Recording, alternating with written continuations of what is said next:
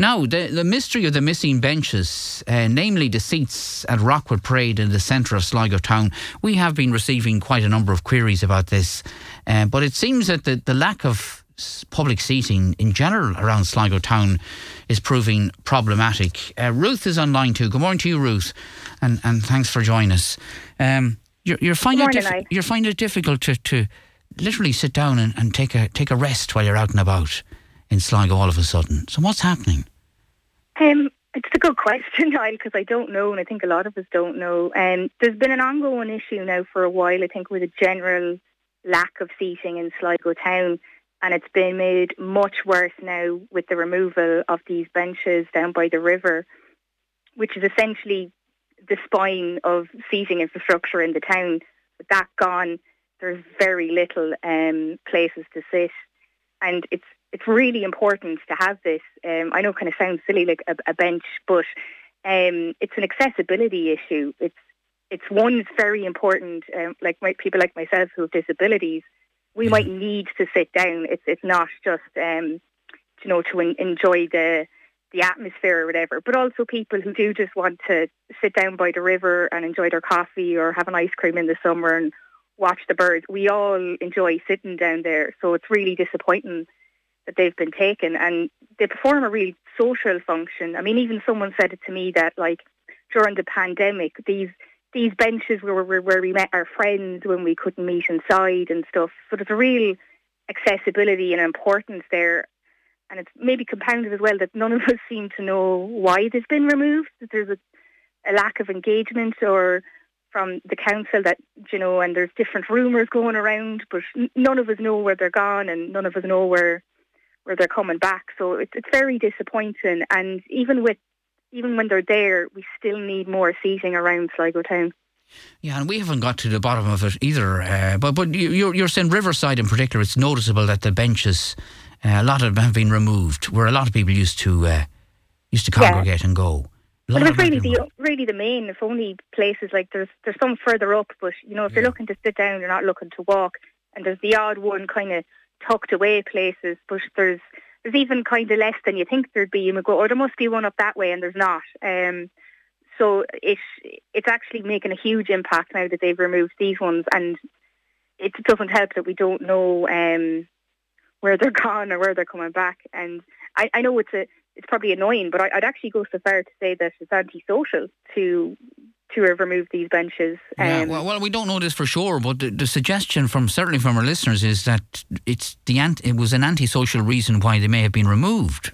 I don't know if you want to comment on that or not, but I mean, I have heard also that is suggested, which is,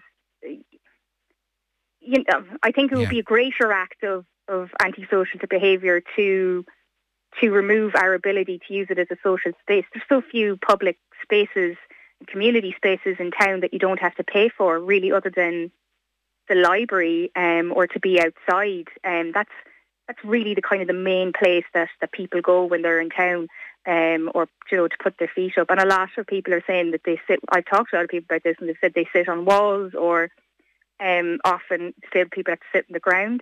I know sometimes I actually have to bring a cushion in a plastic bag on the off chance that I won't be able to get seating, and really I shouldn't have to do that. You bring your own cushion in a plastic bag with you. Yeah, I do sometimes if it's convenient to do so, which I really shouldn't have to do. That's just a crazy situation. And it's quite demeaning to have to sit on the ground, and there's a hygiene issue as well with it. And a lot of buildings are built, to just deter loitering or so-called antisocial behaviour, but they're actually, they're quite disabling in themselves, because it means that people can't.